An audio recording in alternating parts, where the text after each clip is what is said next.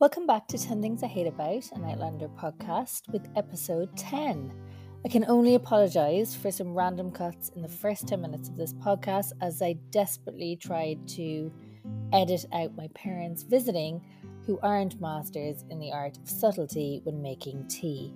Apart from that, we hope you enjoy this week's episode, and we'd also like to add a trigger warning as we discuss themes of rape and sexual violence. We all have our favourite shows, but there's always something that comes along that means you like it a little less. The technical term is the Scrappy-Doo effect.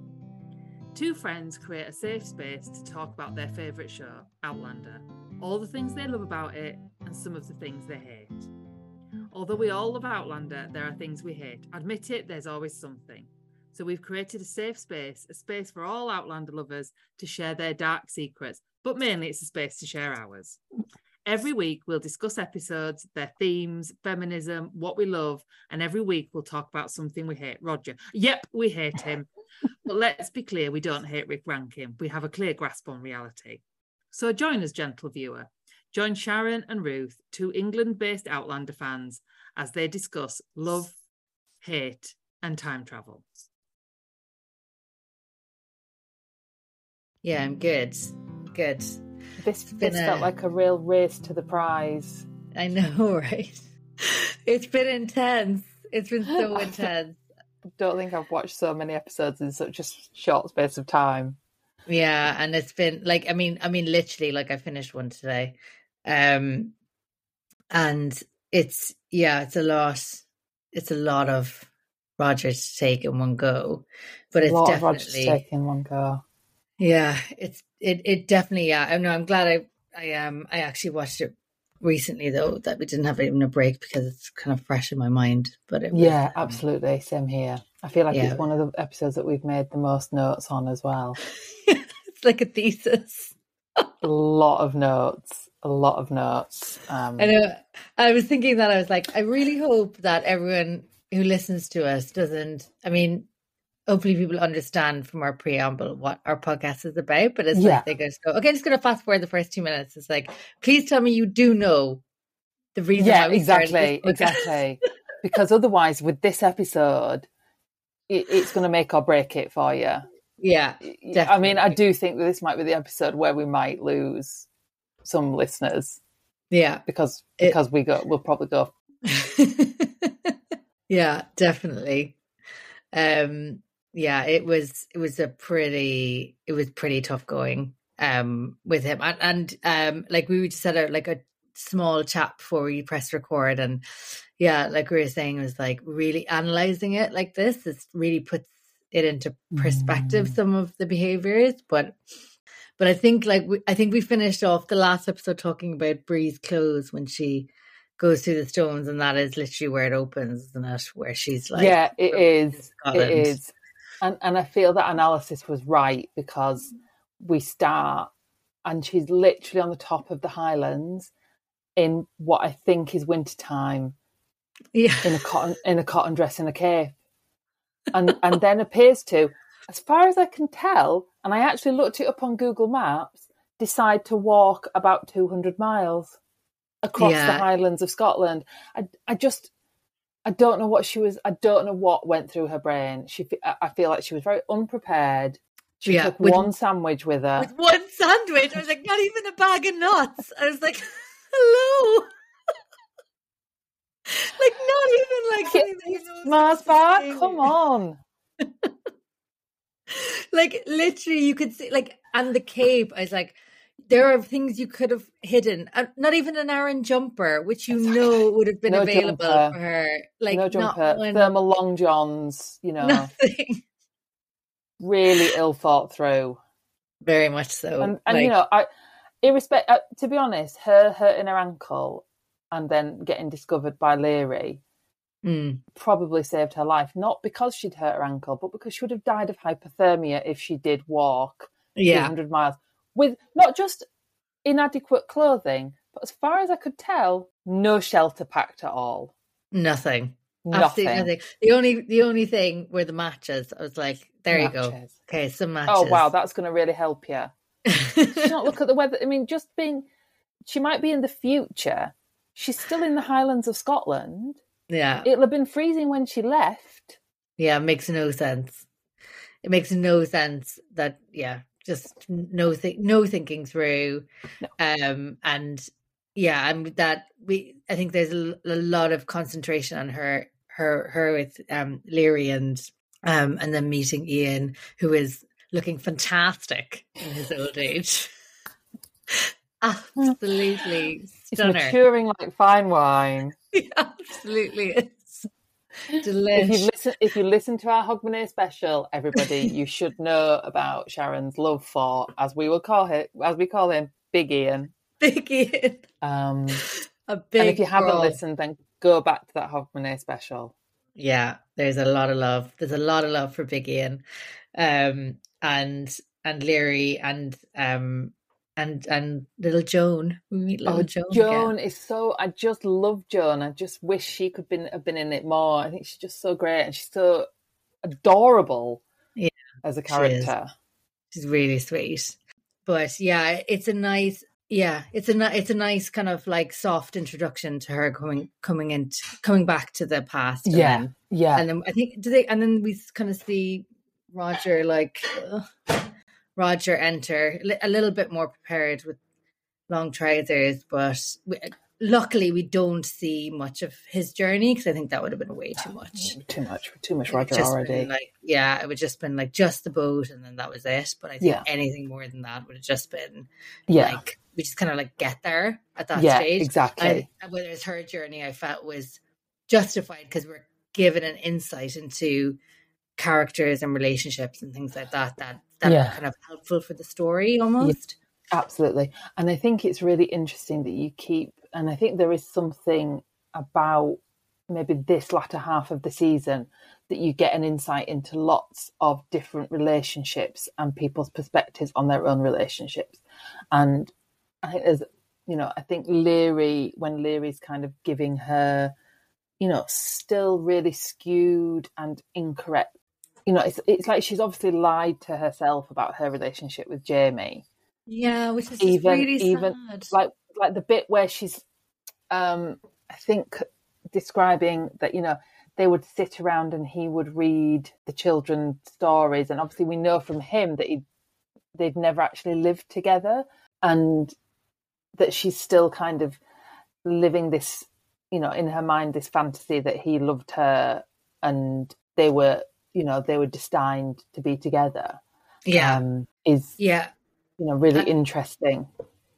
It is. And it's just, it's a really just a bit sad. You kind of really feel like really sad for her. There was a moment in there that I was like, oh my God, there's going to be another witch trial. I was like, please tell me there's not going to, when you're first watching, you're like, oh my God, please tell me there's not going to be another witch trial. Oh my, I can't go through this again. And, because you were just like, that will be it. She, like, Claire almost had, she was just, when she came in unprepared for the past, she was able to hold her own so well, like immediately reversing back to things that Frank had told her. And, she was just like, she kept herself alive, like really well. Yeah. And just really clever. But, So I think that was really good.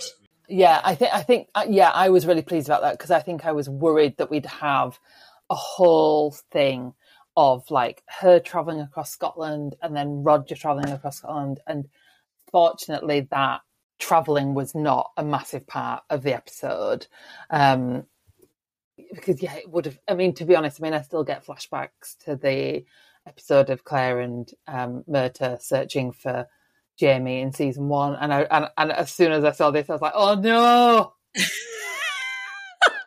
We're just gonna have this big long journey.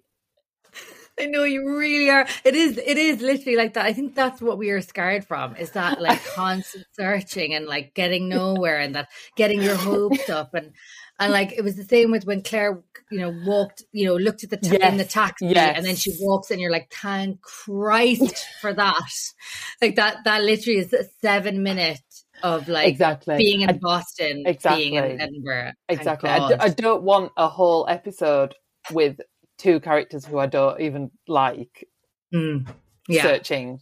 Yeah. So I was pleased that we didn't have a whole heap of that.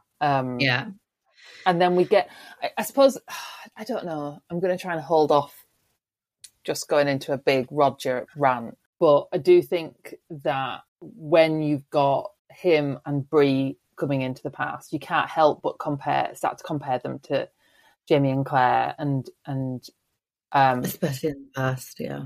Because we don't see any of Bree on the boat. She's just kind of there. She's just a bit of a relief. Just like boarding, and then and it was I quite like that, her like farewell to Frank, and I remember at the time like us saying goodbye to Tobias Menzies. It was like, okay, he's gone now, and I thought there was some really nice. God, they had such good chemistry for two people who've spent quite little time on screen. I thought Bree and Frank made, his love for her was very, and adoration was just very obvious. It was really like he was, but I thought, some really clever thing. Like, remember seeing when we realized, oh my God, he knew, like that realization, he knew she went back to the past. Yeah. There was just like, it was just like some really clever little snippets. And I really liked the way it was told, her journey. And then it just kind of gave us that parallel, that really horrendous, and that massive regret that she's holding that we didn't know about, how they parted ways. And her at the graveside, it was like very much she need a closure for her that we didn't even realize she needed, but a really nice farewell to Frank compared to how we saw his farewell with Claire, where we suddenly dislike him quite a lot, and we're kind of unsure why, because we've never felt that way about Frank before until their relationship progresses. But I thought that was just a nice kind of back and forth and I think it's the last back and forth we see of present day ever, I think. It was good. I agree. I thought that was because you didn't really have a particular insight, and you kind of had to take their word for it a little bit. I think the big reveal that Frank knew that Claire goes into the past, I think is quite important. And I wonder if some people who kind of really like Frank and really feel sorry for him, I wonder if they change their mind. I'm kind of a bit non-committal really on Frank, but I do think that like choosing to have that knowledge but not do anything with it, I think throws a different aspect onto him, because like he has that knowledge, he knows that he's with somebody he loves, then he does the whole we're not getting divorced because I'll lose my daughter sort of thing, and you just think, but if you just told her, she could go into the past. I mean, I suppose he was thinking that she'd take Brianna with her. I don't know, but I guess maybe that's true. Actually, maybe there was some sort of a fear. But it is like all the searching they did and all that work just to find out if he was alive, and then all she needed to see was one thing that Bree seemed to have found very easily. But anyway, I mean, like, why would Claire be searching through his stuff? But it is like, shit, man. I wonder, would he have, if he had been alive, would he have told her? But and then there, I think there's not a lot happening as far as I can remember, and from our notes with Claire and Jamie until we get to Wilmington, when Roger and Bree meet. I think what you do get in this episode, because you don't get very much of Jamie and Claire, and you don't get enough by any stretch of the imagination of Fergus and Marcelly, is what you do get of them is, I just think, really, and maybe this is very deliberate, and this is me just speculating that the makers of the programme hate Roger as much as I do, but you get like a presentation of love and relationships and trust in a different way, and an equity in a relationship with Jamie and Claire, and an equity in a relationship with Fergus and Marcelly. Yeah, I think and a kind of a deep understanding of how much they understand and know each other. Yeah, I think we very much fall in love with Marcelly and Fergus at this point. If we didn't already love them, I think you're really like, because we just saw, I think when we were rewatching season 3, it's like we you love them so much because we've progressed like 3 seasons on from that, but now that we're watching it, it's like, oh yeah, like they're just you're now craving a bit more of them. You're like, why don't we see more of this from this point? Which is always definitely. Like, yeah. I mean, like the scene where, you know, Fergus is sort of struggling with sort of suddenly being in a world where people are sort of disabling him and see him as a disabled man, where he's come from a place of being with Jamie where he's never treated like that. I think he refers to himself as whole or something like that. Mm-hmm. And how Marcelly, you know, even though she knows how scary it is, but asking Myrta to let Fergus kind of join the group because he doesn't, because he needs that sort of help with his own self-worth. Yeah, I think that's one of the things that Marcelly is so good at, in a way that, you know, in a way makes her like Claire, that she has this really good insight into people and what they need and their motivations.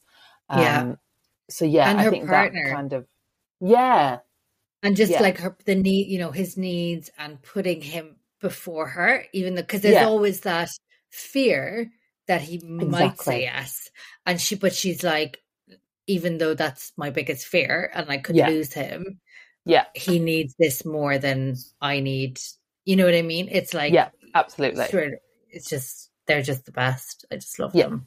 Yeah, their chemistry is just so good. They're just a joy. Yeah, so great to have them in it, but not enough. I mean, I think we can say, and I think that this second half of season 3, which is why probably season 3 is not one of my favourites, is so Brie and Roger heavy. Season 4, sorry. Yeah. So Brie and Roger heavy. It's a challenge. Yeah, it definitely is. To sideline such strong characters is a real shame. I personally think. Yeah, it really was. And when I say shame, I mean travesty. Yeah, because we have a little smidge of Jocasta and Myrta as well, which is like a sprinkling of that. So there's like a lot happening with all the couples, and lot going on. Yeah. So and I mean, it's because now as we talk through this second half, we're now at the timeline where they're in Wilmington. Do we want to go there? Yeah, because that's that. I think we have to, because I think, you know, like I said, that this second half of the season is so driven by Brie and Roger's stories. There's not a huge amount to say about everybody else's. Yeah, and it all begins at this meeting in Wilmington where they meet in the bar, and then he drags her out, and obviously Lizzie sees him drag her out. It's interesting when you see that. I not really remembered that from the first time we watched it, and seeing it this time, and you are very much in Lizzie's perspective. You are watching them, and it's really interesting because what she sees, I don't think she's wrong in what she sees. You know, he does drag her. It's not in a kind of passionate way. It's like he's dragging her around, and it isn't like they're having a passionate conversation outside. They're having a heated conversation outside. And I do sort of feel like that there is something. I don't know how I'm going to articulate this, and this might be getting a bit too film studies-y for everybody, so I apologise if I do that. But I do wonder if there is something about having that shot from Lizzie's point of view that we are supposed to now question Brianna's judgment of her relationship with Roger. You know, there are, you know, it's well known that lots, you know, and why it's complicated. Lots of women who are in abusive relationships will say that they love the abuser, and the abuser will say that they love them. And if you think that her only real experience of a relationship are Claire and Frank, and so I do feel like, is there something in us being put into Lizzie's perspective that we are supposed to really question whether or not this relationship is love. Yeah, because we're also reminded of, because we haven't seen Claire and Frank's relationship from Bree's perspective until now, when there's that brief return to when they're at Claire's graduation, and she's upstairs listening to them argue constantly, and you can imagine the sniping and the, in front of her, that they, they're desperately unhappy, and that's toxic for any child to have to witness. So yeah, it is, like, we've seen Jamie and Claire get very physical with their fights, and I'm not talking about the time when he hit her. I'm talking about like when they're frustrated, and it leads to, it will come up I think it's in the next season, and he grabs her and pulls her into a passionate, that is not it. Yes, that is not what is happening here. Like, it is very much, like, initially Roger is suggesting not here, because we shouldn't be displaying affection in the middle of a pub in this time or whatever. But so the response is to, like, I don't know, take her hand and guide her away. It's like, you're like, okay. And anyway, sorry, did you have something else to add? And no, I won't lie, don't understand why they love each other. And and their justification, like he says, he's pursued her through time. I mean, using the language of pursue, that's not 100% healthy. And it just doesn't feel, I just feel like I don't understand why she says yes. And if she's saying yes because she wants to fuck him, because he's being weird and puritanical about it, I don't know. And so she has this, and then when they do get married, handfast, and I think they're about to have sex, or he says, "If I take you now, it's for always," is one of the creepiest lines. What is happening?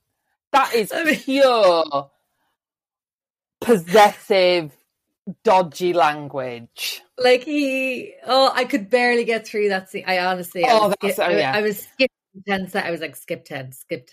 I did struggle with that. And because even, like, I don't know, Claire and Jamie talk a lot about possession in their relationship, but it's very much like, he's like, when he says, he's like, you are mine and I am yours. Exactly. It's very much a give. It's like, you are mine and I am yours. Like, it's very much, even though I possess, I can't, it's something like I can't possess my soul with it.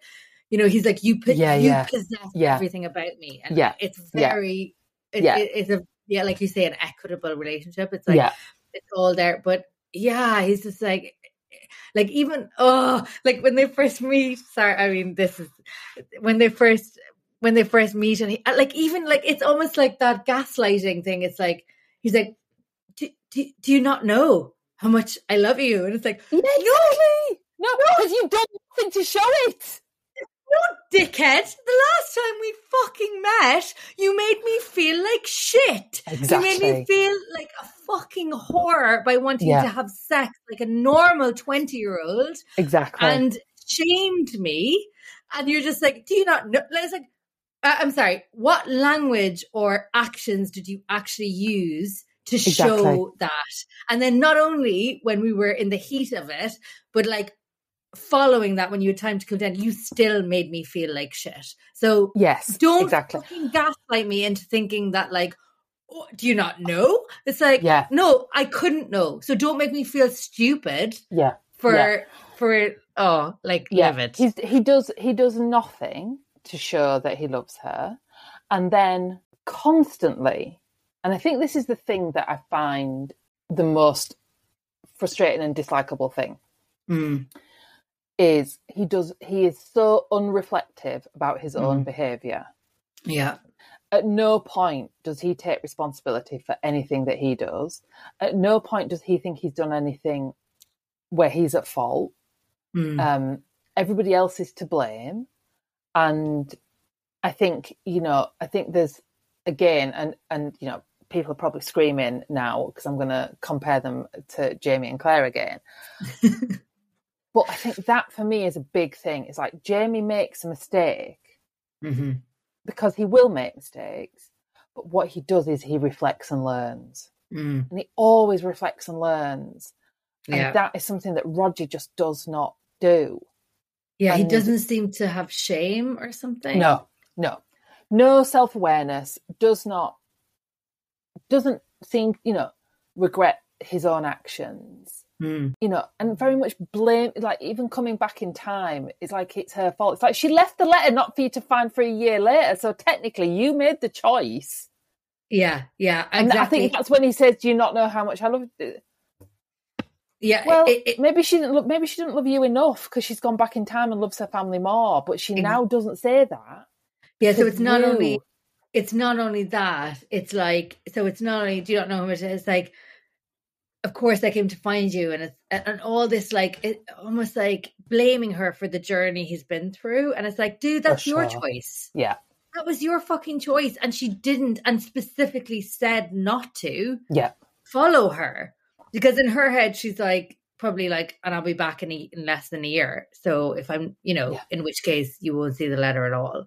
But like, it's almost like all this. It's nothing like. I just love you so much, and I regretted so much what we said to each other. Our last, I've not slept since then. The regret I've had, and then I saw that you'd left, and then I know you didn't want me to follow you, but literally not a hint of this. You're just like, oh my God, it is very hard to take, and like, and the argument is, God, I mean, like, obviously, listeners, you we're now well into the like, what did we hate about this episode? Sorry, listener, this is probably going to be the rest of the podcast now.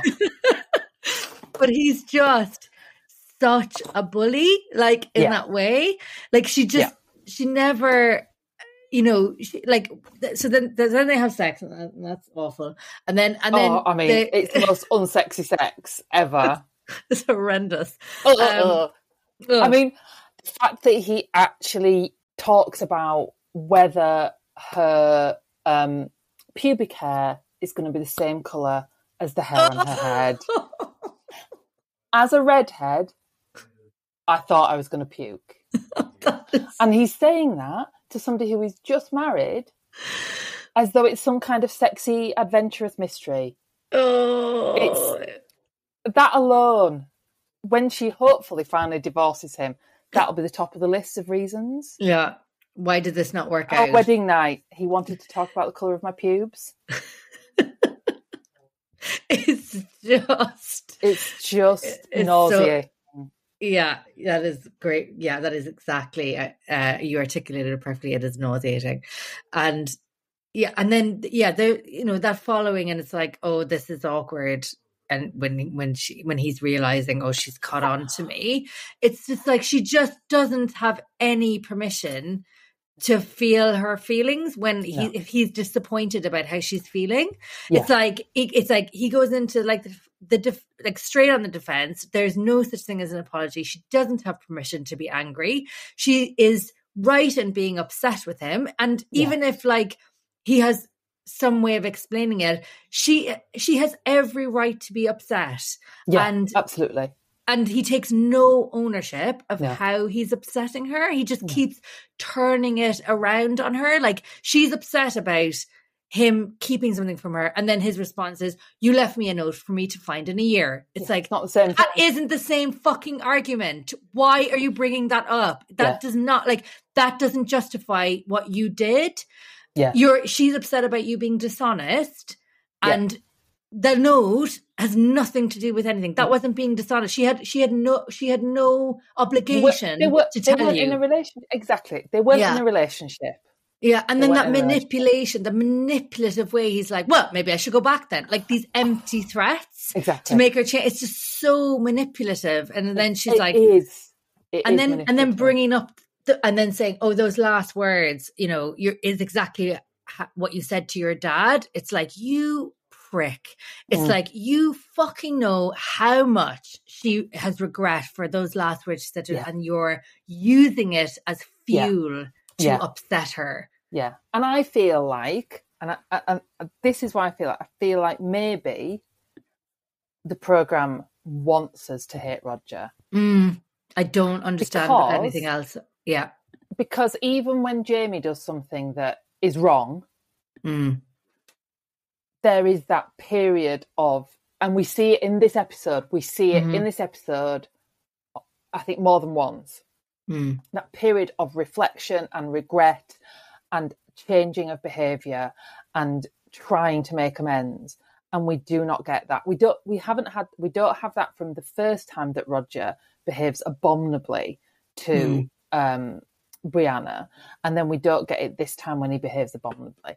And although I'm thinking that he is supposed to be the villain, I think the only issue that I think with that is that narratively she is then punished for not being with him, because it is like she leaves that bit. They argue, separate, and then she is raped.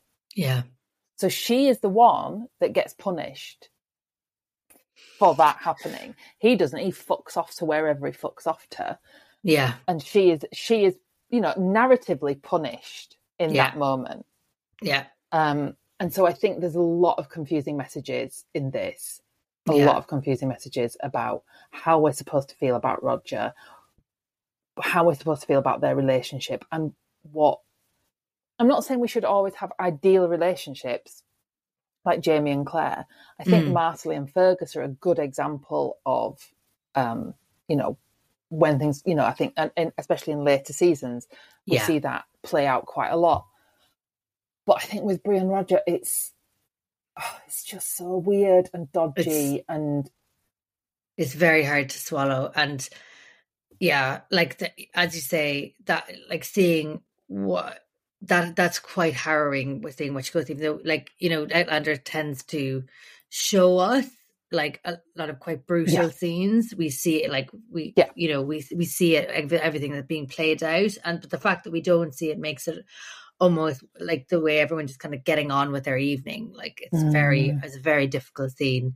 When she and you're almost, I don't know, it's fuel to the fire of hating Roger even more. Sure.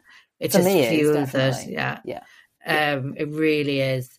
And by this stage, after seeing what she's been through, and after seeing, Roger being a dick, and then her having to go through something horrendous, and you are, as an audience, you're like, can someone give us a break? And I think the break that she does get with Jamie was everything we'd hoped for in their first meeting. Is just so good.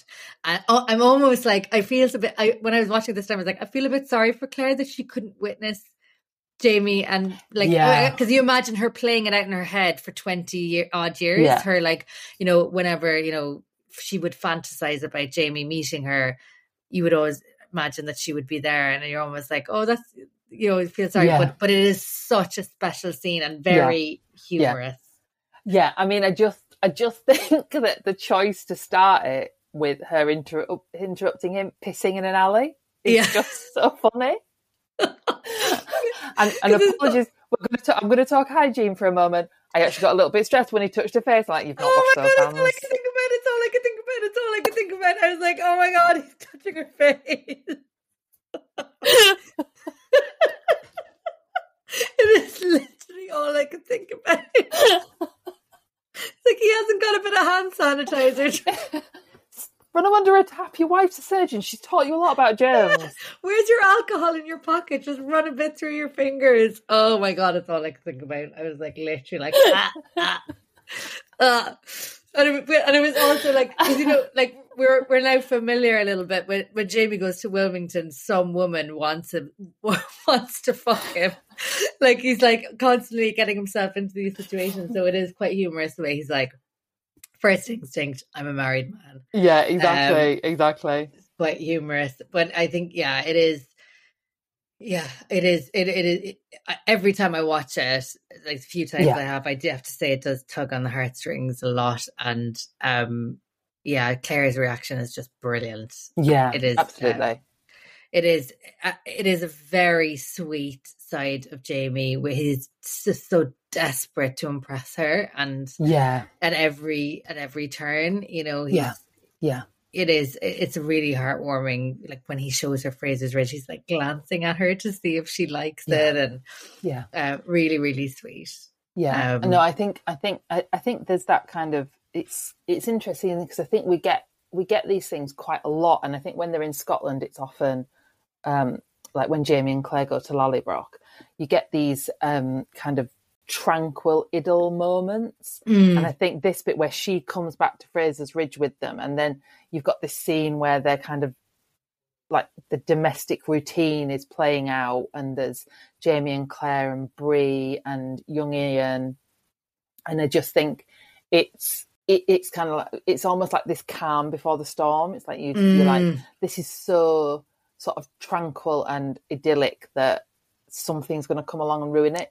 But like you say, that I know, I was just like, it's something we've wanted for Jamie for such, like every time he has that opportunity, it's whipped away from him. Yeah, exactly. You know, with Willie and with obviously first off the bat Bree, because he had to send Claire away, and then with Joan and Marcelly, and you know, he's constantly desperate for that. Eventually he does get it with Fergus in a way, and they have the most lovely relationship. But like, you are, you know, as an audience, you were like, when can this guy catch a break? Can he get it? And you kind of, we do glimpse it for a short period. We get a little short period, but I think the fact that he is the one who is able to offer comfort and perspective on her rape, I think is really important. And I think again, and we've had this with his supporting young Ian, and now supporting Bree, and being able to genuinely empathise and understand all the kind of thoughts and feelings that are going on. You know, some of them rational, some of them unrational, in terms of when you've experienced that kind of massive trauma. And the fact that he does support her in that, I think is you know, again, a really, really well done and really lovely scene. And it's almost like really he important. can, like he uses just what he knows best. So it's like, you know, he's like, okay, she's feeling like, you know, she could have hurt her, right? Let's say. And he's like, and he's like going into his own mind, going, he's a strong, tall, powerful man, and he knows how that's gotten him out of so many different situations. And he's just like, okay, maybe I can't get to her with words, so I'm going to use and it's just, you know, it starts off just being really dark, and then it's like, okay, he's just the sweetest. He's just like, it's just so lovely. And it's like, you know, you just see that real fatherly relationship come out in him, and the way he uses those skills in that way is just really sweet.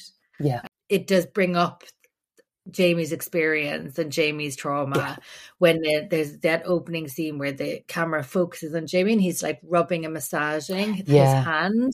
His left hand, I think, is the one that was Jack Randall like ran the nail through. So it is an interesting camera move. It's like, are we meant to be brought back to Jamie's trauma? Is that what he's pondering as he massages his hand? And he's, you know, it's like he's in his head thinking about what he went through. I just thought it was like a really interesting way of showing it. Absolutely. And then obviously then Jamie ends up beating the absolute living daylights out of Roger at the end of that episode, I think it is.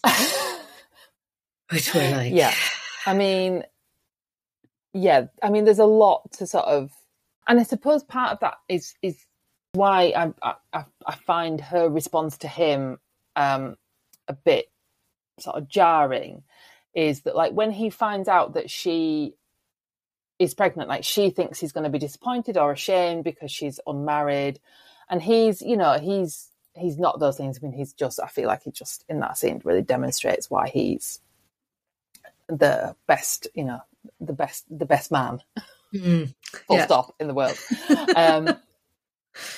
But then, you know, his, like, when obviously there's all the mistake and he beats up, nearly kills Roger, and then they sell him to the Mohawk. But then Bree's reaction to them, it just, you know, she's so forgiving of the endless dickishness of Roger and the things she can't forgive Jamie for, which he immediately apologises for. Like, literally within seconds. It's a few bad words. Yeah.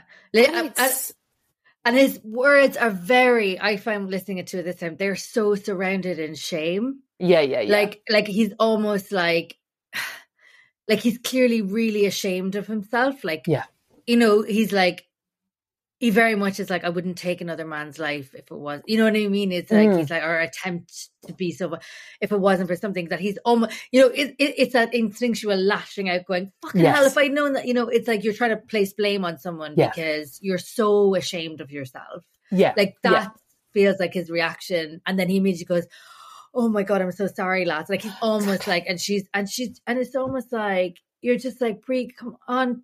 Because she literally says the words to Lizzie, like, you know, afterwards when she's, you made an honest mistake. You thought you were protecting me. And it's like, what did you think he was doing? Like, yes, he did say something really horrible afterwards, but you knew he immediately apologized to say, I didn't many apologies as well. It's wild. And like I say, like, you know, she at no point wants an apology from Roger or expects an apology. She takes all responsibility on herself for his behaviour. Makes her entire family go find him. I mean, I really wish at that point somebody had been able to go, really? Are you sure? You know, only married for a day. You sure you want him? Let's give it a few days.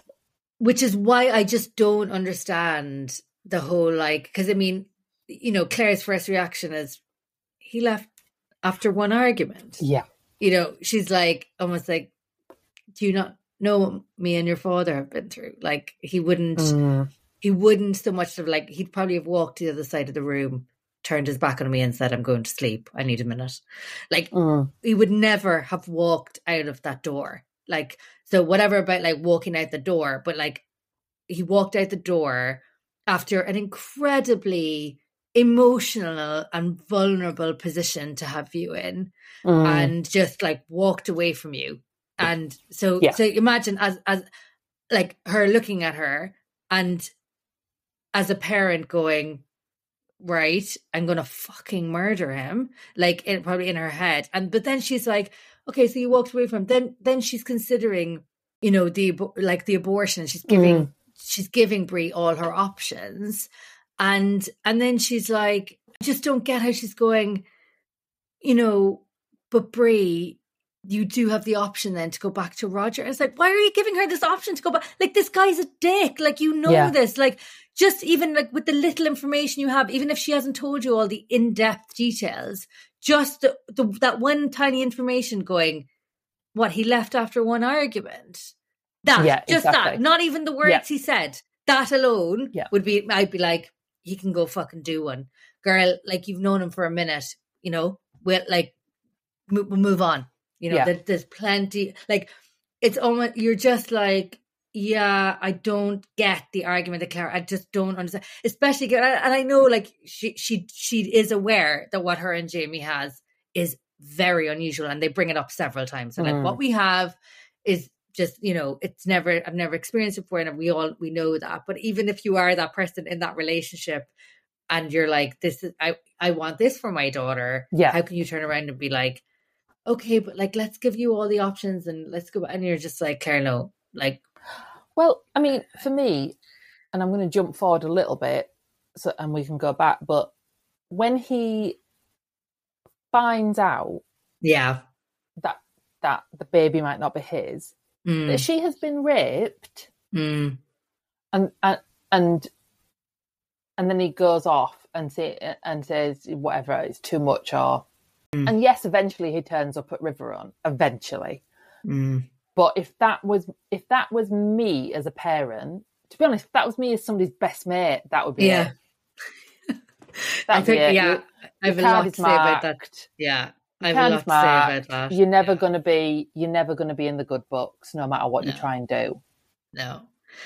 Yeah, that whole thing, the whole her finding out, or like Jamie fucking up and them heading off. I just feel like I just don't understand why Bree wants to punish him. It's almost like, is she looking for a reason to punish him? Is there something there? Is there something underlying that she's like, you left me? Is there something there? Because I don't get it. Yeah. Why she's just so, I don't understand why she's so unforgiving. It just doesn't make sense. No, I agree.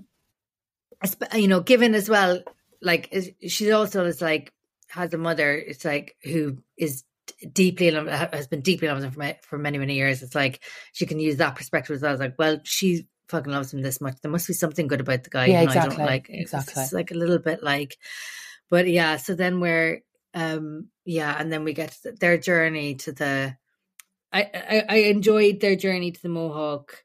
I might be moving ahead a bit much, but I did enjoy their journey to the Mohawk to find Roger a bit more, because we just get a bit more of Claire and Jamie together. Yeah. Which I think we're kind of at this point desperate for. Yeah. This half season you just don't get enough of at all. Yeah. And there's and again, I think the bit that you get is that scene where he is being really self-reflective. Yeah. And really anxious. Yeah. He is so clearly like caught up in he's in bits, like. Yeah. And I think that's a really great scene where she's being really reassuring to him, and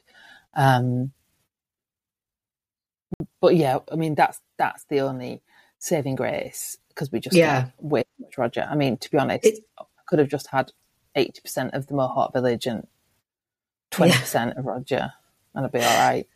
Yeah, I do really enjoy that scene in the tent where I think Claire is like, feels like she is clearly experienced her own turmoil, and it must be desperately difficult for her, and trying to unpick her and Bree and her and Jamie that have always been both separate relationships, and then bring them together. But I just love that. I think that scene with the two of them, he is just in so much just deep turmoil, and the way she articulates it is just so lovely. The way she's like, I'm not angry with you, and how apologetic she is. She's almost like, I'm sorry for making you feel like shit, and it's almost like she's just taking some of that off his shoulders and carrying it for him. Just really sweet. It's a really lovely scene. I really love it, and it just gives, and him even being like, I thought you would have, you were regretting, like, and you're just like, Jamie, no, how could you? Don't think like that. But yeah, that is literally like, otherwise, her back and Bree back in Riverrun with Jocasta, and getting married off to several. I mean, it's like full Machiavelli. Once we're at Riverrun, we've got Jocasta trying to marry her off. Then you've got Bree blackmailing Lord John. It's Lord John. It's like, what is happening here? Yeah, Lord John holds his own, to be fair to him. Yeah, like, he does. He's very good. He's very good in that. This. Yeah, he's like, I'm having none of this shit. I used to run a prison. In the Bleak Highlands. Like, I used to run a prison. I'm not getting blackmailed by a 22-year-old. Oh, he's so good. I really enjoyed their scenes together. Yeah. Because then Bree like completely breaks, and then Lord John swooping in to be like, darling, did you tell them our news? It was quite entertaining. Yeah. Amidst the bleakness, it was quite entertaining. And I think as well as, she shouldn't need this, but you get another person who is fighting Jamie's corner. Yes. When she's decided he's not worth it, and she's like not taking her mum's perspective in bod, but she's suddenly got this person who also really loves Jamie, who is really loyal to him, who sees him as a very honourable person. And I think that's really important that, you know, she needed that. So yeah, Lord John, always great to have him. And yeah, and I think as well, when we're at River Run, Jocasta and Myrta relationship is really good. And I think it's really good for, just because they're great and they're great scenes with them, but also we're showing that people who I think are probably supposed to be in about their 70s have sex. I love it. So good. I know these things are really small, but these things are so important. Yeah, so important.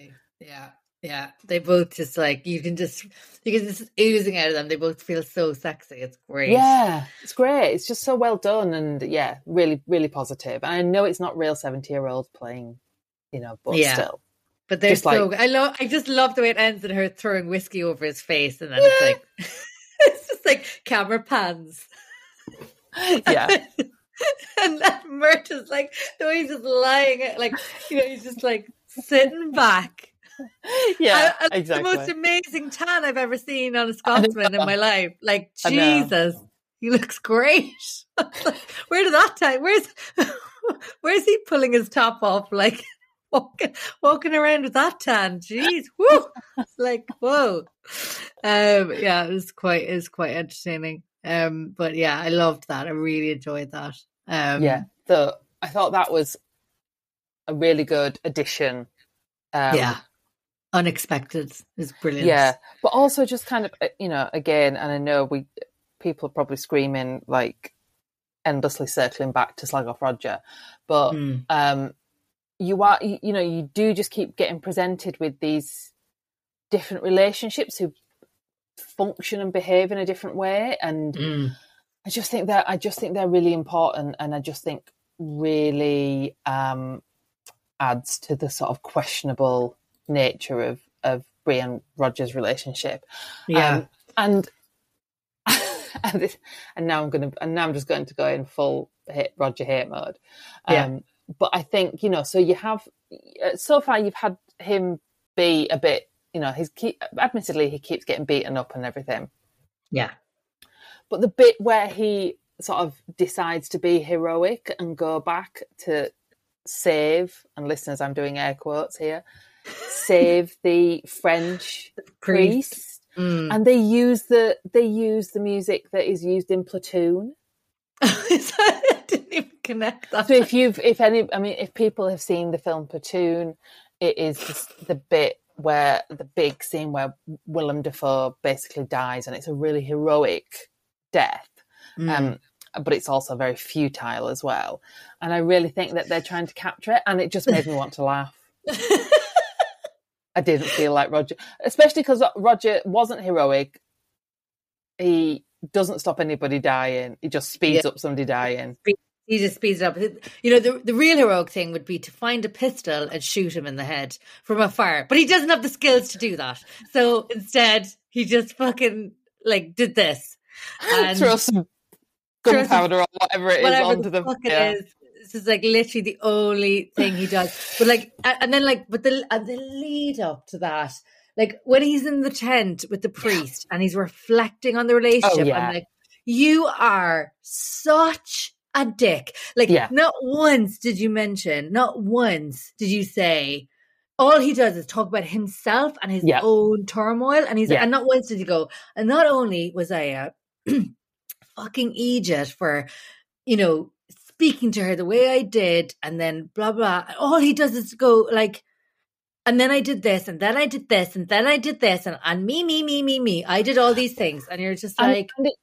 But it's also kind of really like pure narcissist, but it's also a bit, it's also really woman blaming. So it's like she made me the idiot. Loving her made me an idiot. Not I have taken any responsibility for my actions. I'm talking about me, but really what I'm talking about, how is she has humiliated me. She has made me foolish. She has made this happen. And that is the bit that, it's just blood boiling. And I feel like that's what he's almost saying about the French priest, that it is his love for a woman that gets him in all this trouble, as opposed to him making choices and decisions, him being dogmatic about his religion. Yeah, but it's like, you fucking made all these choices. Like, you made these choices yourself. You made these things.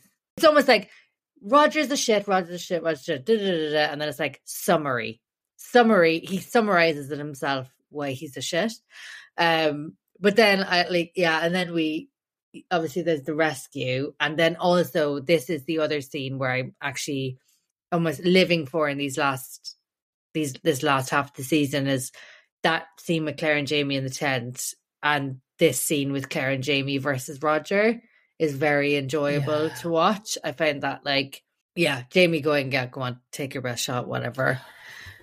Classic Jamie. I think as well, though, there's something quite interesting that they do, because obviously what they are intercutting it with is young Ian, who is being super primo honourable, and swapping himself for Roger, does not deserve it. The man keeps getting called Dogface. He should be called Dog Soul. So young Ian swaps himself and then does the gauntlet and is really brave and actiony and gets up and brilliant. Yeah. So you cut in between him who is being selfless and brave and strong, and you're cutting to, I can't call it a fight, because you've just got one man who is acting tough by hitting another man who won't hit him back. Yeah, he's also being selfless and just... Yeah, exactly. He's just standing there being like, look, give it your best shot, I'll just be selfless and stand here. And I just think, I think it shows Roger even in a more bad light. Yeah, I just think it's basically Jamie showing himself as selfless and Ian showing himself as selfless. Exactly. That's all it shows. Just there's nothing about Roger. Yeah. But even when Ian is there, so first of all, you see Claire into fucking devastation mode again, going, you can't leave me. This is horseshit. Yeah. Please don't leave me. As Jamie, of course, stands up and is like, trade off, boom. And then Roger, not a word. What we would know in that moment would be the Mohawk could go, you for him. That's not an equal trade. We're getting quite a good deal. Yeah. You for him. Yeah, we'll snap you up. Snap you up. Anything else you want to take along with him? Because, we're getting quite a lot here. You can take 5 more and some boats. Yeah, take 10 boats. All of our food for the winter. I mean, we've got you. Oh, here's some gunpowder. But and then Roger doesn't say words. So he already knows the turmoil that Claire has gone through to find Jamie again, but he just sits there silently going, yeah, grand. That scene where Jamie says goodbye to young Ian is so good. So good. Oh, it's so good. I forgot how good it was. He's just, when he turns, it's like, how can I let you go? It's just heartbreak. And then Ian just being super brave. Stay silent. It's it's not even one thing going, no, don't do it. Not even one. Thank you. No, Nick, he doesn't even go over and hug him and be like, thank you for that. Doing this, nothing. He just walks away. And then it's I think I just, Claire and Jamie's double act, I think, was just really good. The way they play it, Jamie being almost fit to burst with the young, how could you just leave her? I just thought he played that so well. It's he can't continue it anymore. And then he's just and then she's like, Jamie, calm the lights. And then again with when he has to turn away and when he and this is why I'm wondering, I just really like you've said, it is really stark. I think we just are supposed to not like him, because that starkness of Jamie turning around and being so disappointed, being how could you not want her? Yeah. He's just livid, and it just shows how he's just there is nothing that Claire could do. it's just like that would make me, especially something, some unprovoked attack that was laid upon her and leaving her in this horrendous way. It's like, he's like, I would do nothing but want to be with her, to see her through this, and you're having to think about it. And he's just like getting, and even though Claire is like, leave him think, like she's obviously being the rational person, but like it's taking a lot of her, because then she does finish in that very last, as Claire just does so well, is she just summarizes it up going, and you better be sure, because this is our daughter. It was very clear, I think, to the audience, it's like, this is who we love and this is who we're definitely dislike. Yeah. I think it's interesting, isn't it? We've always really disliked Roger. Is that not clear? The genesis of this podcast was how much we hate Roger. But I think now that I'm rewatching the seasons, it's making me question whether actually that we are supposed to question him as a character and not seeing him as a positive. So it'd be interesting, I think, as we move into season 5 and season 6, especially I think season 5, where we're supposed to have sympathy for him at times, and then he becomes, more normalized going forward. It'd be interesting kind of rewatching it with the lens that we are watching it now. So because I do start to feel like we aren't being presented him in such an unquestioning manner as I think we originally felt about him. I still think they're the least sexy couple, and I don't ever want to see them having sex ever and ever, ever, ever again. But I think Brie makes a good job of kissing him when he makes a return. I think she plays that part quite well. Like she does play it like she really does want him. So I mean, good acting on her part, but I mean that might be a bit mean. But yeah. Well, I think I think it's interesting to sort of look at it again through the lens that we are looking at it through now, that maybe we aren't supposed to be as sympathetic as we first thought. Yeah. We were to him. I mean, even I remember at the start, like the first time I ever watched it, I was like, Jesus Christ, Jamie beats the absolute shit out of him. And then the second time when I watched it there, I was like, God, he's such a dick. I can't wait for Jamie to beat the absolute shit out of him. I was just like total 180. I was like, I don't care that he thought he was someone else. He's an absolute asshole. Selling him to the Mohawk, that's the least you could have done. That's the least. In fact, if anything, we should be paying the Mohawk to take him off our hands. Swear to God, it's unhealthy watching this. My level of hatred. I was like, God, you're useless, Roger. Every time he struggled or limped, I was like, you've had enough time now to recover. Get over it. It's been it's definitely been 8 or 9 months. Like, for God's sake, you're still limping about. Yeah. Yeah. I think we have. I don't think Roger is ever going to be redeemed in our eyes. No. I mean, I do think, and I'm very conscious of we need to draw this hate fest to a close. Yeah. But I would be really interested in other people's perspective. Not 100% interested enough. If you really love him, don't bother telling me that, because I'll just think there's something wrong with you. Yeah. But safe space, people. Safe space. Yeah. But I would be interested in what other people's perspectives are. If you don't like him, what are the things you don't like? Is it the same things as us, or is it different things? And if you like him, and if you think we're being really hard on him, and he's an actually sympathetic character, then do let us know. Tell us on our socials, drop us an email. Yeah, just send us a comment or something, because I really am genuinely interested in what people think, or we like, and like that. Like I say, just keep it clean and safe. Should we talk about fashion? Yeah, let's try and finish on a slightly non-hateful note. Let's end on fashion. Well, I thought the fact that it's a lesson for our times, isn't it? How much people keep clothes in the past, and that Brianna ends up wearing her mum's jacket from like 20 odd years before. I liked the return of the fur lined, hooded, like winter coat. So good. Which was really, really good. Yeah. Really so good. I liked that. And I also realised that the scarf that Bree wears is virtually the same as my big woolly scarf that I bought to be an Outlander scarf. Maybe we'll pop it on the social media and everybody can... Yeah, and I'll include the link to where I got it from, so people can compare and contrast. But it's virtually the same. Maybe it's the same person who made it. But I think that was the big fashion takeaway from me, was as how much I like the more utilitarian stuff.